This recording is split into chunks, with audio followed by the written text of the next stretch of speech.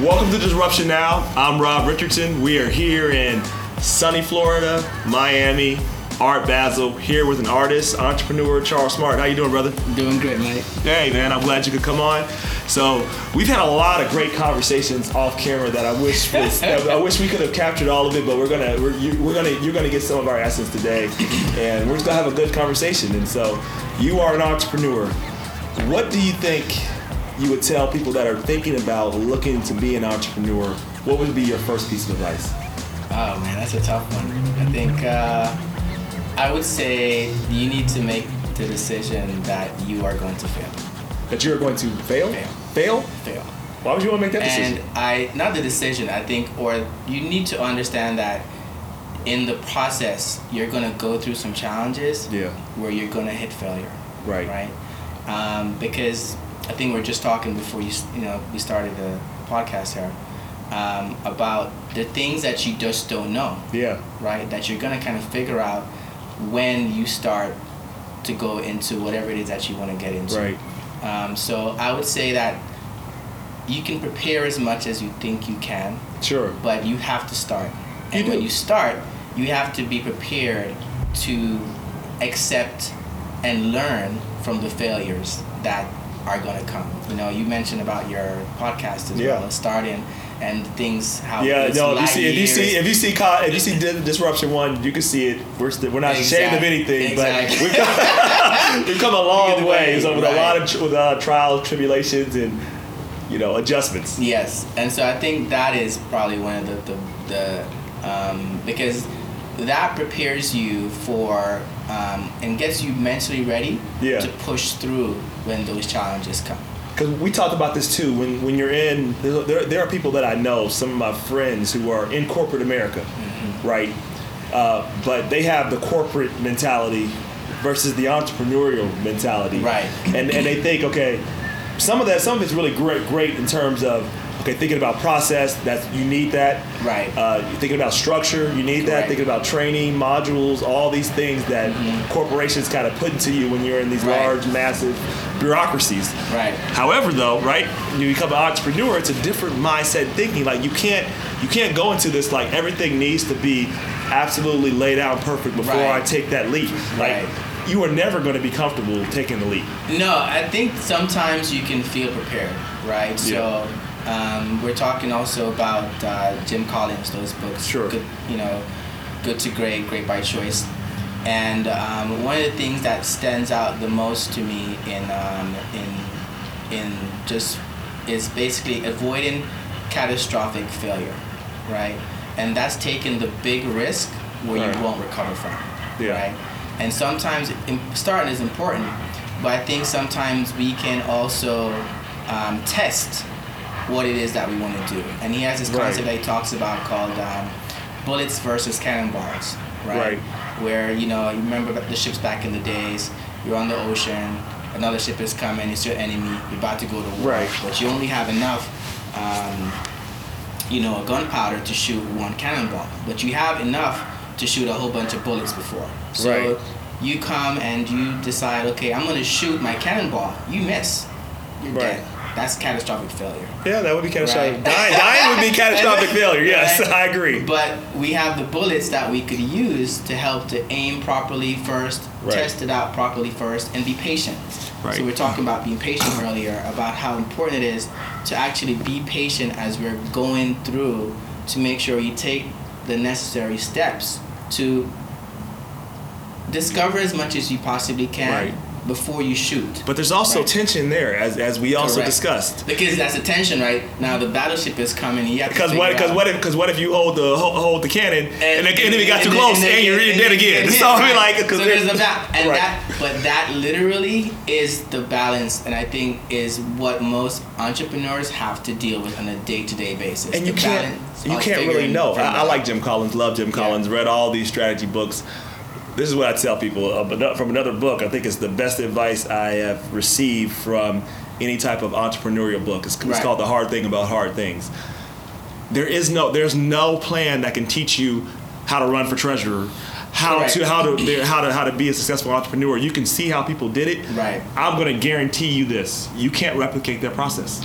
Right. Your process is your process. Right. Your path is your path. Right. There are lessons you can draw from their Correct. from their journey. Certainly, that will be relevant to yours, Right. but it will not be linear and it will not be exact. Correct.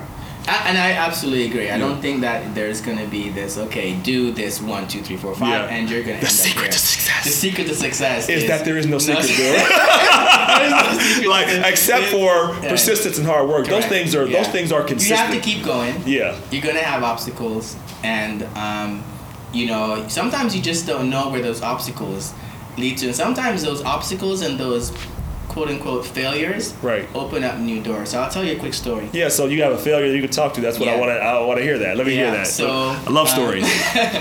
So in 2009, I moved to Sierra Leone to start a mining company. And by the way, you're half Sierra. I don't like you saying like, but you have what? So your father's My dad's from Sierra Leone, and your mother and my is mom's Jamaican. Jamaican. By the way, I have some Jamaican in me, so we're blood Okay, related. there So we there go. you go. That's good. That's good. Do you like Jamaican food, by the way? I mean, I'm Jamaican. Okay, I didn't want to make any assumptions. All right, good, all right. Personally, Good, you can stay on the show. biased, but I think we Good. have the best cuisine in the world, but maybe that's just because I'm Jamaican. But, Yeah, I agree. We're total agreement. Totally agree. Got it. So, anyway, so 2009, I go to Sierra Leone, Yeah. and you know, my father was a diplomat and a member of parliament before he passed away, and he was best friends with the former ruling president, which was Ernest Bai Koroma. What was his name? Ernest Bai Koroma. Okay. And so when he got to power, which I think was 2008, 2009 time frame, I've been talking to my stepmom, which Yeah. lives there, about opportunities. And so this opportunity for gold came up. And so, you know, of course they have gold and diamonds and all this stuff in Sierra Leone. So I go to Sierra Leone and I try to pursue it. And I had some investors, took my own money and got some investors to go with me. So turns out the buyers that I had just kind of fell through. Yeah. And this guy comes to me with this box, and he shows it to me with this black stone in it. And I'm looking at the black stone, and I'm like, I don't know what this is. Right. But he's like, can you get it assayed? So I was like, no problem. Send it off to Alfred H. Knight in London. They come to find out the product is columbite tantalite, coltan, which is used for your cell phones and basically to make capacitors. Oh, that's pretty valuable stuff. Pretty valuable stuff. Yeah, but just a little bit, but go ahead. just a little bit. But the thing about it is, in Sierra Leone at the time, no one knew about it. Right. So I had this black stone, and I found a village where they had it. And so I end up getting one of the chiefs to help me to get 10 tons of the material. Right. So I get 10 tons of material, and my partners on this side, I tell them about it. They're like, sure, go ahead, we'll figure out the details, but we didn't have a buyer. So I find the buyer, broker with the buyer, and then in the midst of it, I send the container off to China, because that's where the buyer was. So I can kind of guess where this might be going, but go ahead. So the container gets stuck in Jebel Ali. Mm-hmm. And it gets stuck because of radiation. We'd done a radiation test, but apparently Sierra Leone radiation test wasn't good enough, and that container, at this point, I'd taken all the money that we'd taken for the gold and dumped it into this container. So now the container gets returned to Sierra Leone. So I'm back here, and I go back to Sierra Leone to try to sort out the container because it's mine. I can't have radioactive material sitting in the port. So I gotta go clear it and figure it out. So come to find out, we heard that, okay, no, the radiation test was accurate. The report that they had in Jebel Ali was incorrect. So I find another shipping company. So I find another company now in China. Cut out the first guys. I'm like, I'm not dealing with you guys. Yeah. Find another company. And this guy. My guess is it helped to be from China. If you're going to China, So this guy's there. So I'm like, great. So this guy tells me all this, story. So I get the container. He said to have the permits to import radioactive material. He sends it, all that stuff. So I send the container off again. So send the container. I go to China to meet the container. When I get there, the container gets stuck. But before I went. Again. Second time. Damn. You're like, man, this is like not going well. No, yeah. So the second time, before I went, I reached out to some factories in China. And I I had made an arrangement to meet one of the factories. So when I get to China, find out about this, I'm waiting in Nanjing for like 2 weeks. Nothing's moving. They're telling me all these stories. I barely speak any Mandarin. I have a translator I'm using, but it's like not moving. So I jump on a plane and I fly to meet the other factory. I get to the factory, sit down with their manager, and we're talking. So as we're talking, I tell him, listen, I own the mines in Sierra Leone. I have the material, I have the licenses, I have the export permits and everything to be able to get as much material as you want. And they're like, well, and I said, from Sierra Leone. Right. So they're like, yeah, well, we have a container right now that we just got shipped to Sierra Leone from one of our agents. I was like, okay. So they're talking about, it's like, yeah, it's stuck in this other city called Zhejiang. Yeah. So I'm like, that's your container. Yeah. It's my container. But I'm at this point apprehensive about saying anything because I'm like, do I tell these folks that I shipped a container? So then I said, you know what? Maybe I'll just be transparent. I said, that container is mine. The whole room starts to laugh. They laugh at you. So I'm looking and they're like, who's the agent that you're using? So I tell them I'm using this guy's, tell them the guy's name. And they're like, we told him. It's like, we told him not to have it sent there. We told him to have it sent here. But I had made that connection with them, not through Yang, but directly on my own. Wow.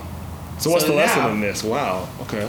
So I end up basically getting a direct line from mine to factory. Right. As a result of those 2 failures. Oh, wow. So now I basically increased my profit margin because you increase your middleman 40%. There was no middleman. Wow. So that's it. So you saw the opportunity. No, you saw the obstacle. Just try to figure it out. That's part of the process, right? Like exactly. You see an obstacle, and there's a way to solve. There's always a way. And the thing about going back to what we talked about, sometimes you just don't know, and you have to start. So if I hadn't taken that one little package that guy brought to me, Blackstones, and sent it off, I would have never ended up there.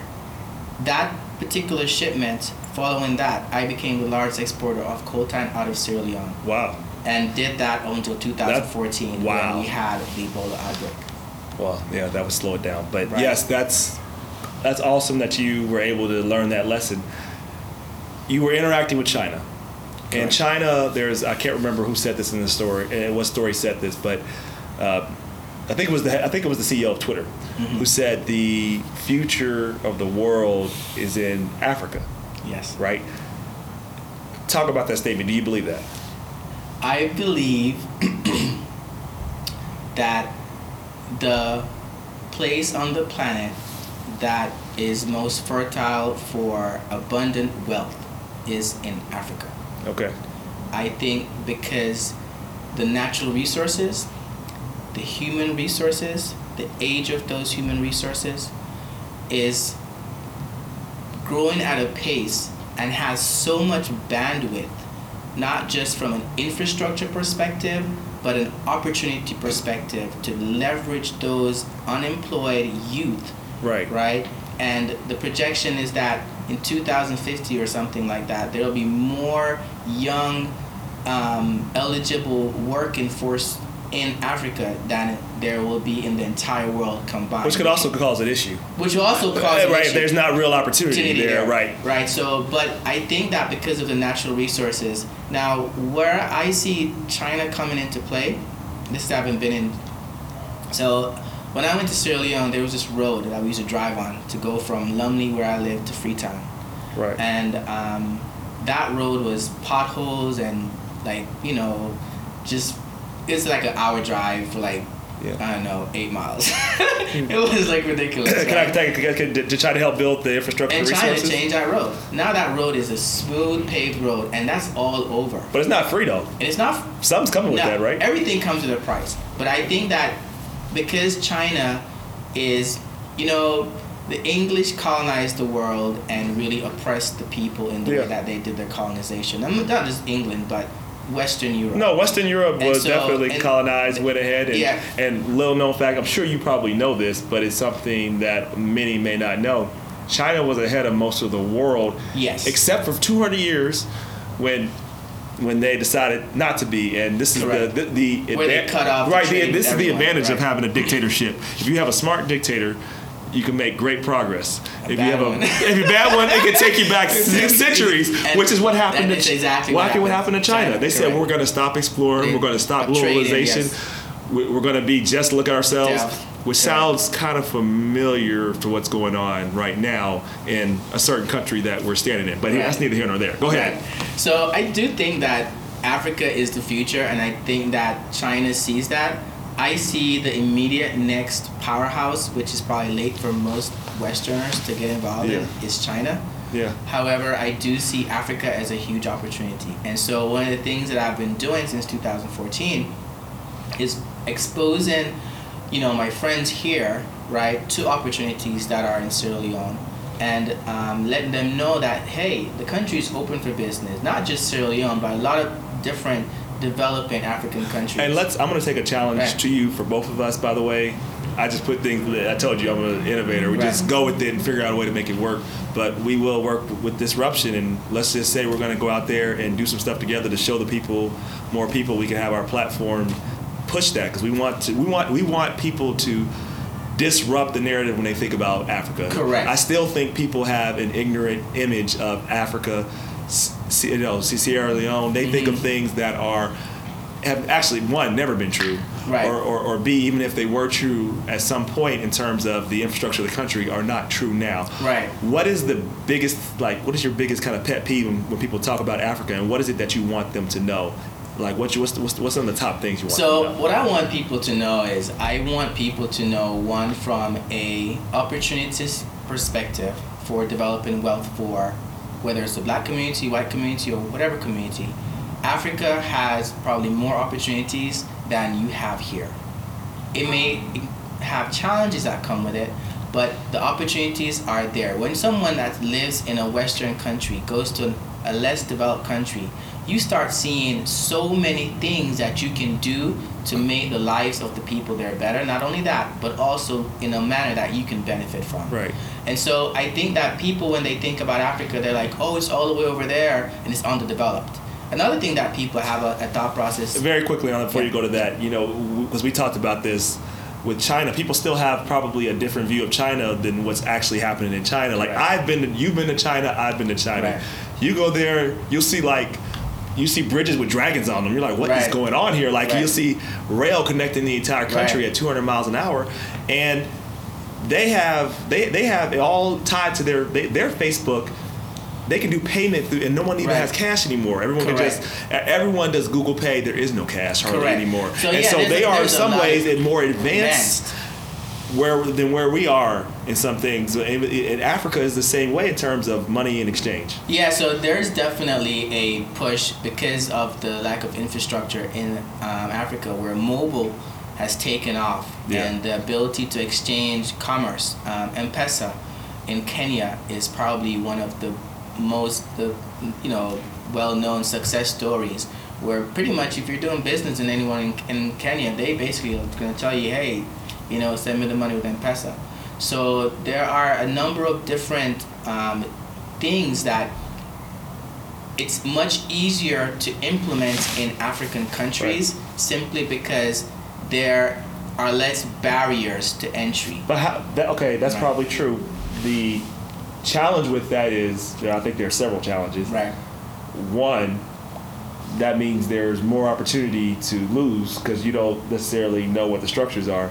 The second part, the follow-up to that question to me is, if someone is okay with some of the risks that are built in, risk and everything. Risk is everything.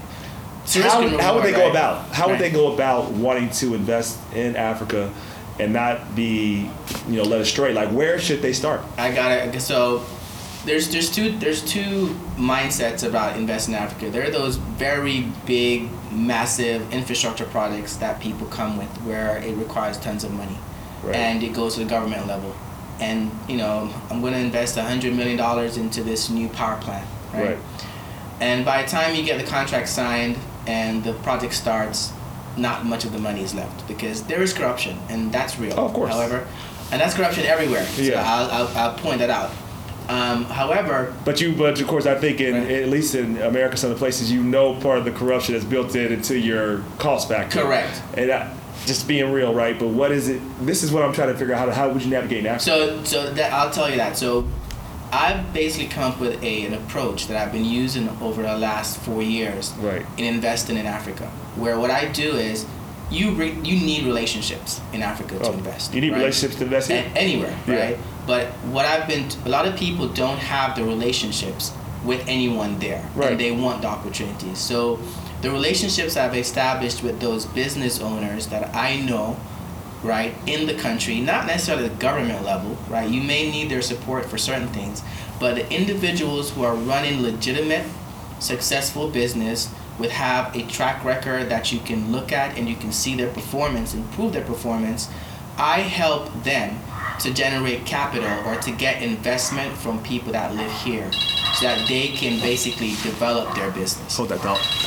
I didn't know how to put this offline.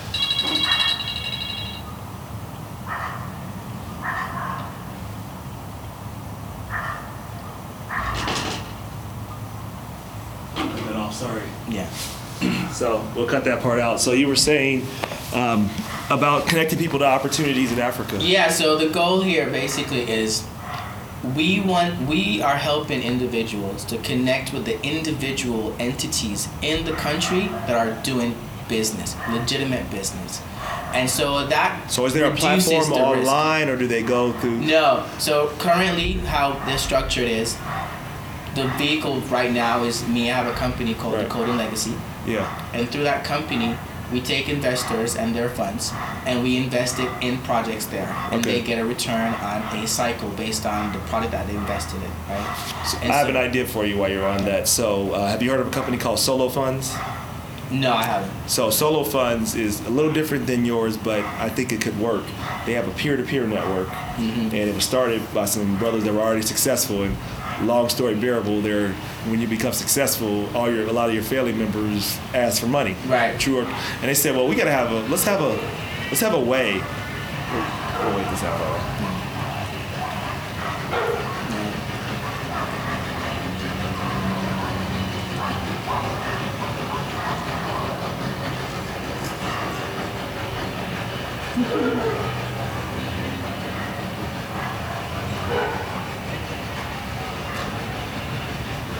Okay, so Solo Funds was started by brothers who wanted to disrupt the payday loan industry, Right. but also were like, okay, people always ask us for money, and I like to get some of it back. I Right. feel it so they set up a peer-to-peer network that allowed the lenders and the borrowers to set up their own terms. Right. And they've put out about $19 million in funds at this point, and they're growing. But my thought, when I hear what you're saying, and maybe it won't work, but maybe it will, it seems like you can create a platform to say, okay, all right, you can evaluate XYZ business to get a certain, you be the medium in between. Correct. Right? And then there's a fee for when the exchange happens, and it's not that much or something, but then that adds up over time and allows people to evaluate the businesses based upon what they do. Because I think people are going to want to know.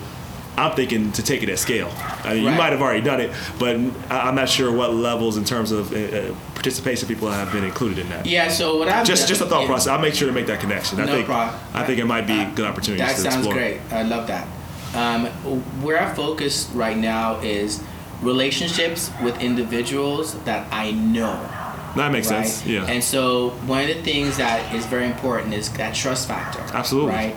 And making sure that trust factor is maintained over Right. time, especially with something that is so far away. Yeah. So I am constantly going back to Sierra Leone, Right. and I'm always here. So the people in Sierra Leone, I've known them, I've done business with them over the years, so they know me. Sure. And then on this side, I have the relationship with those Okay, individuals, yeah. and there's a touch point. So that touch point creates this level of comfort, if you will. That makes sense. But in addition to that, What level of performance- scale are we looking at in terms of these investments? So it varies. So I have investors that starting at 50,000. I have investors that go up to $107,000. Okay. It's not the massive, Right. $1 million as yet. But the goal over time is to increase that, because what we're doing is that, for example, there's a fishing project that we have.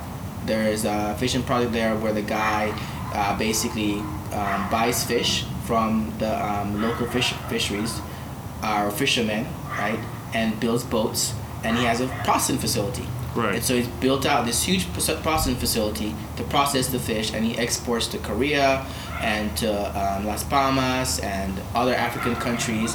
But there's so much opportunity for him to scale that business, right. and with aqua business or agriculture, it's very difficult sometimes to go to your bank right. and go get a loan because of the risk associated with it. Yeah. So I've been helping him through some of those investments to make right. that happen. Which is why you can also do a peer-to-peer to do that too. That's why it might be Correct. a good thing for you to connect with. I want to talk about, when we talk about race and wealth, you know, we had a conversation about racism and in terms of what it means and the construct. You know, our goal is to have a different take on that conversation. You had a different view on your view of race and racism, and particularly, I think, being from a immigrant background. Right. What is your view on that?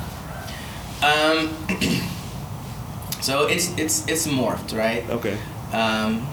In Jamaica, I went to high school in Jamaica. Yes. And my friends in Jamaica and high school were Kevin Chin. Okay. I have to say what he was. Marky Banks, he was white. Charita Fernando, Sri Lankan. Carol Eiton and Kenneth Akins. Kenneth Akins was a mixed race guy. And myself. Right. That was like the crew. Right? That's the crew, all right. That was the crew. I never looked at Mark and thought, oh, he's white. Right. Or Kevin, and think, oh, he's I knew he was Chinese. Right. Not like I'm like blind and didn't see it. Right. But there was no, okay, because he's this, right. I am this, or because he's this. It's just right. Kevin, because when he opens his mouth, he speaks Patois just like I do. Right. Right? Yep. So that, when I got here to America, it was kind of like very different. Culture shock a little bit? Not culture shock, but All it was right. very different because I was in a church that was predominantly white at the time, which Okay. was very interesting. I'm sure that was. We can have Right. hold on a series on that, but go ahead. But that was, interesting because I just saw that the racial conversation was so sensitive. Especially blacks were very sensitive about the whole race thing. Yeah. And I just didn't think about it. Right. I wasn't thinking about it. Right. Yeah. And so as time was going, I would say both blacks and whites are sensitive Right. about it for different reasons. For different reasons, But right. I will get to that in a minute. Go ahead. So I think that when you, So you think you were less like concerned, or were? And I was think, less concerned. And I do want you to be. Look, this is to be Right. frank. We're Right. not trying to make everybody politically Right. correct. You do think black people were too sensitive about it? I think that the conversation about it, and it's restrictive, Yeah. right? What do you mean? And then what I mean by that is, you start to think, oh, because I am black, this is going to happen, or because I'm black, I can't do this, or I'm not supposed to. So do we this. accept. You're absolutely right. Right, and I think that is very limiting in And your you never, thought process. you never had that. And I don't point of deal view. with that. You no. never had that. You don't. I mean, I've experienced racism directly once, Right. and it was at a restaurant in Indiana. I went up there for NCAA championship, and they refused to seat us. And I saw my coach, just completely dissolve the whole situation. Right. And but I've dealt with it more than once, but go ahead. yeah, I'm sure. Yeah.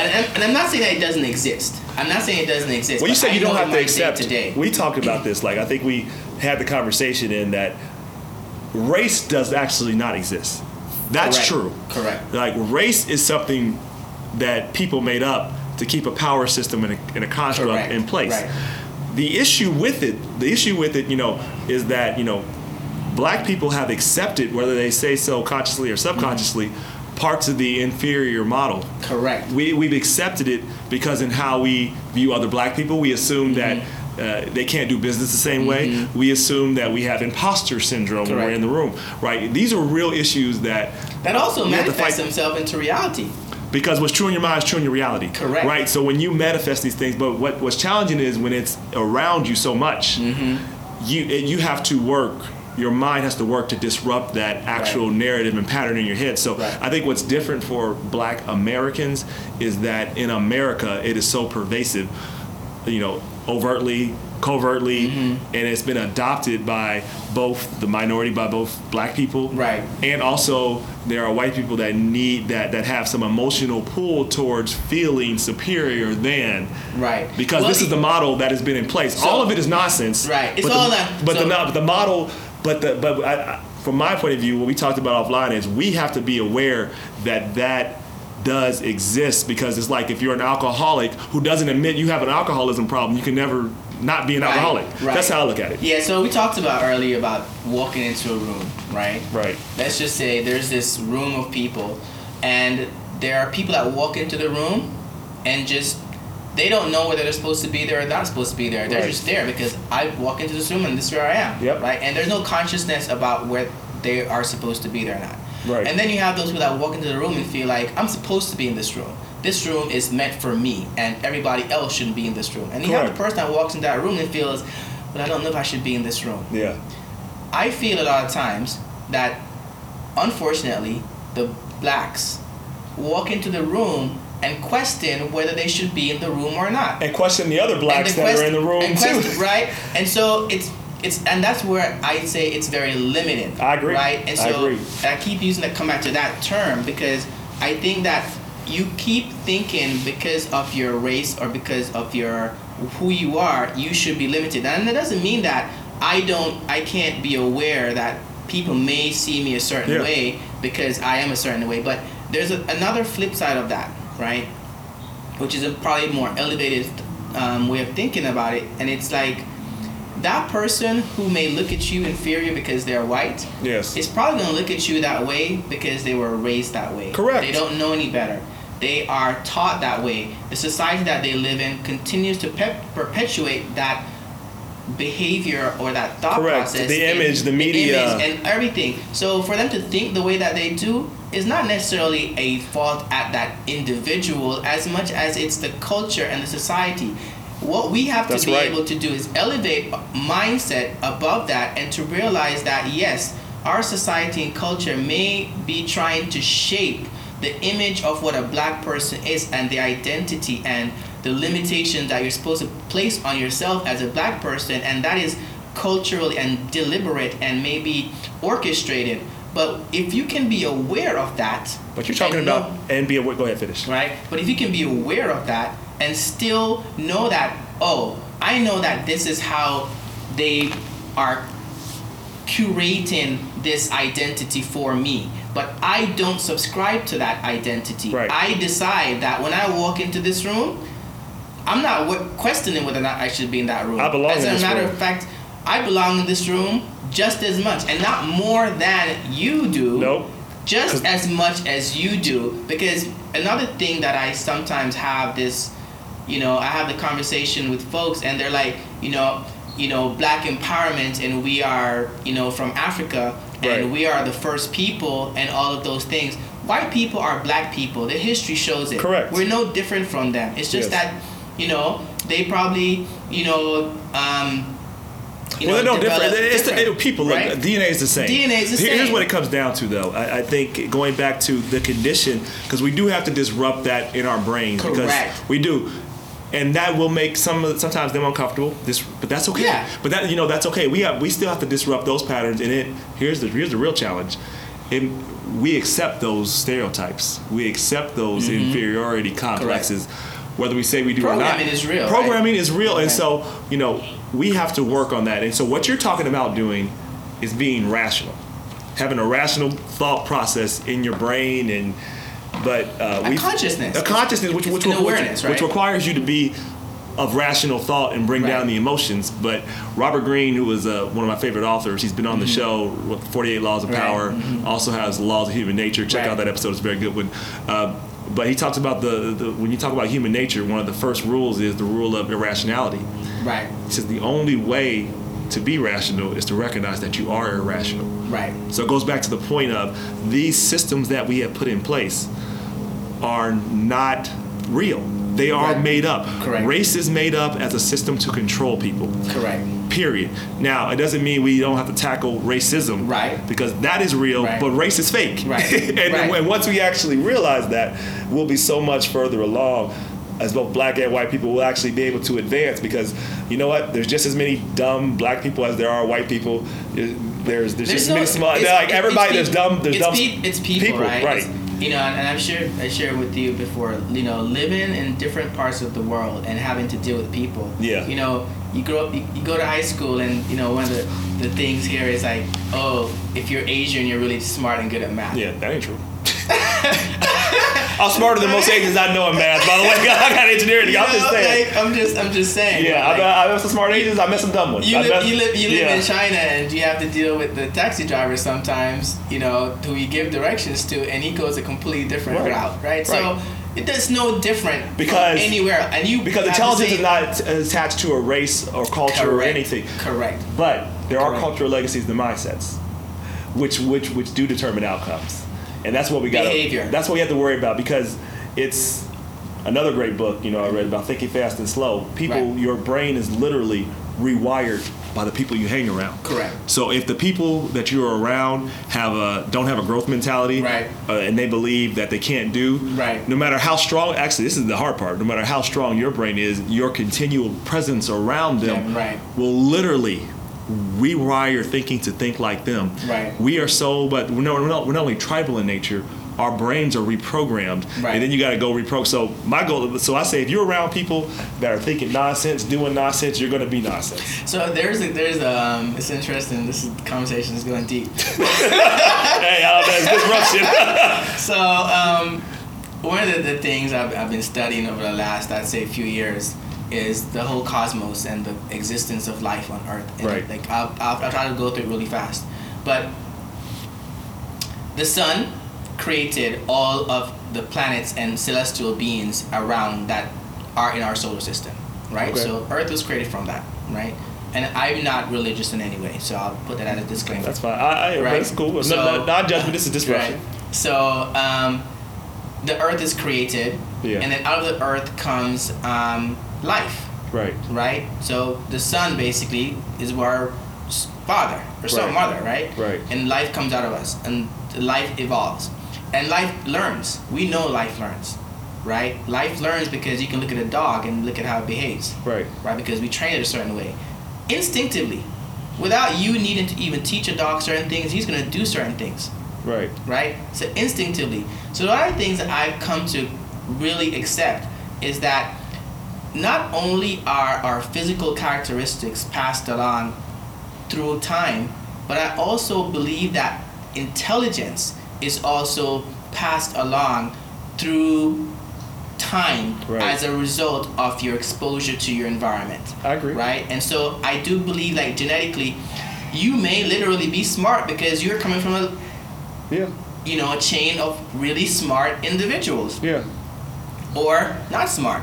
Or more adept to perform a particular task. I'm going to ask you a really deep question, and then we're going to talk about art.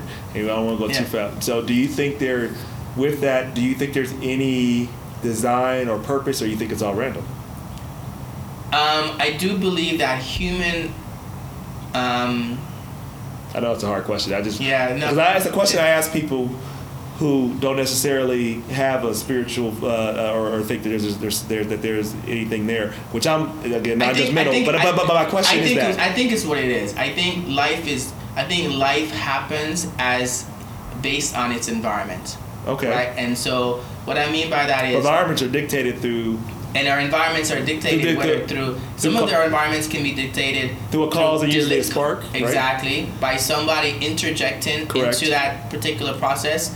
Or it can be just nature, and I think it's a balance of the two, right? That's fair. That's good. So let's talk about art, because I think that kind of gets a good transition to art. I can see why you're an artist. I can see that art mind thinking and flowing. So you're into art. How is art and entrepreneurship connected here? It's just getting its way to. You're actually an artist.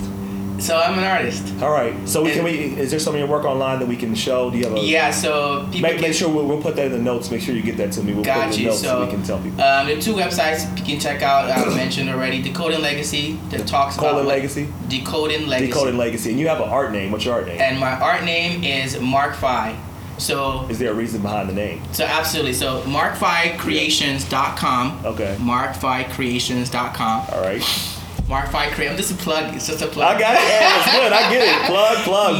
Markfycreations.com. All right. So, and it's PHI. Okay.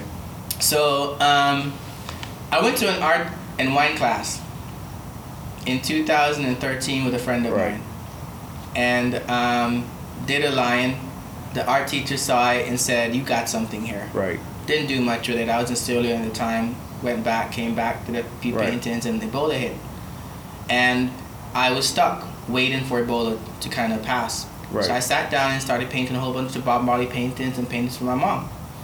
And took one of the paintings that I had and I passed it off to the Bob Marley Museum. Not the Bob Marley Museum, but the Bob Marley social media guys. Yeah. And one day, it was a Sunday, I see my Facebook account blowing up. And turns out they posted it. Oh, wow. Had like almost 400,000 likes, 40,000 shares, and it was wow. Right. I didn't realize people would like the stuff that I did that much. My mom looks at me and says, you have a gift here, you should do something with it. So time passes and I decided, okay, I'm going to start painting. And a year later, I approached the Bob Marley Museum and gave them a collection of my paintings, which is now on exhibit at the Bob Marley Museum in Jamaica. Wow. So that kind of just happened. So what I did for the first, 4 years was I focused on using my art to create impact. So Mark Phi is about creating impact. And the Phi is about creation. And this goes back to the whole deep conversation we were having before. Yeah. But Phi is a ratio, right? Yeah.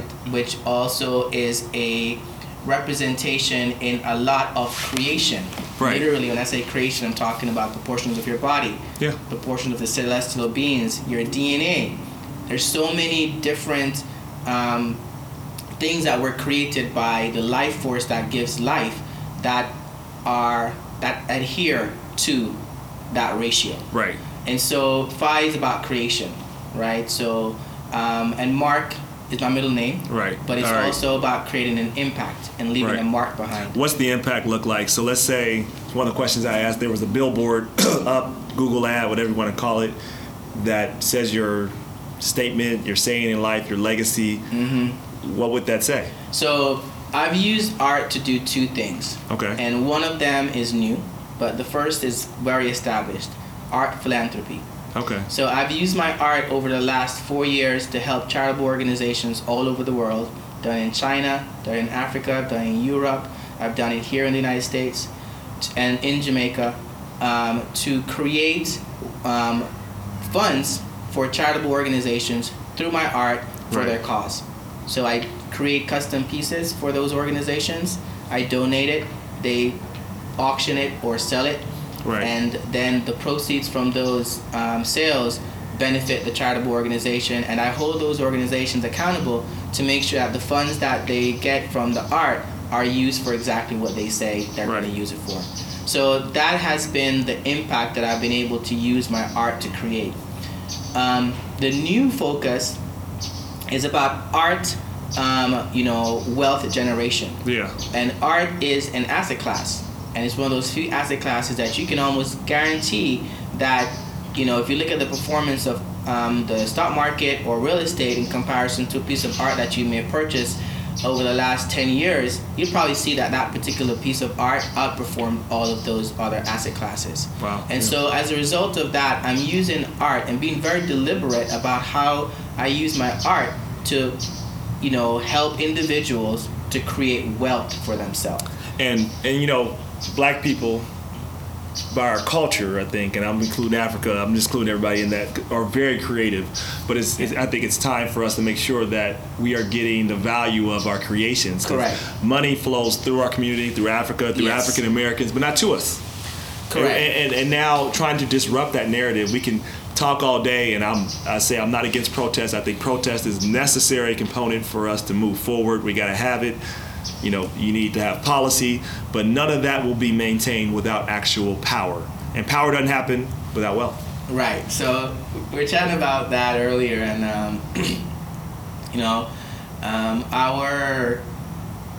our world, the capitalist world, is driven by money. It is. Right.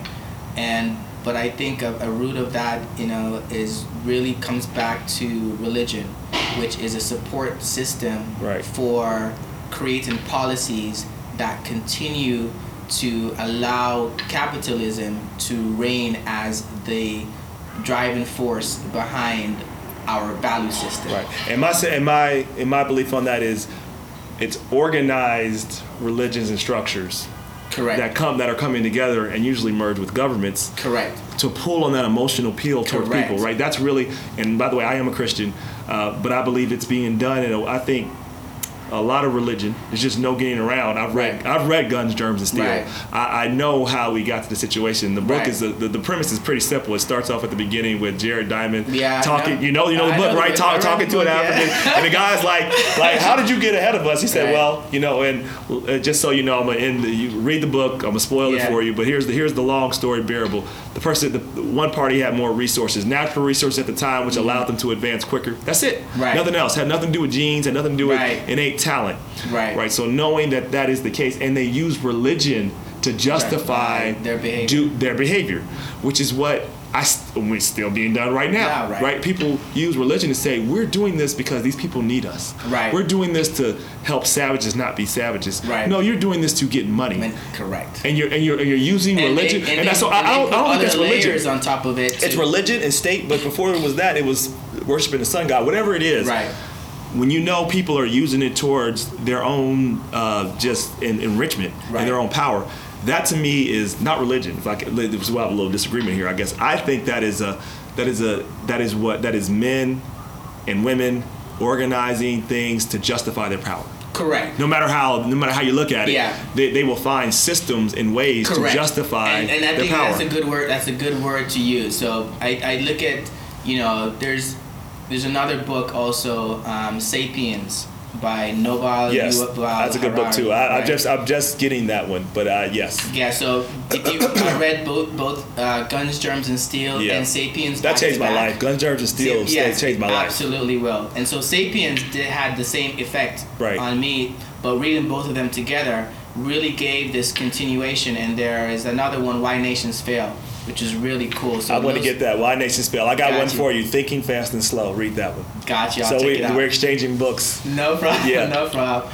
But I think that when you talk about those things, it really exposes systems, right? Yeah. And I think whatever constructs that we create, that we use as a tool to influence individuals. And constructs aren't real. And the constructs aren't real. It's augmented reality. It's the reality that's being put in front of you. We don't need the computers and the AR and the VR for augmented reality. But they are creating new. That's another conversation. That's a new level of conditioning. Right. They're just now taking the augmented reality and actually making it physical so you can experience it in your day-to-day. But you already live in it, because if you live in that construct and believe the things that how we operate and think that this is the way things are, you go talk to our hunters and gatherers, and you'll realize that everything that we think is the way it's supposed to be is just something that we created. We only need food to survive, enough hours of sleep at night, and don't get eaten by the animals. Yeah, that's basic tribal instinct, survival. Exactly, survival. So we gotta wrap up. Final question.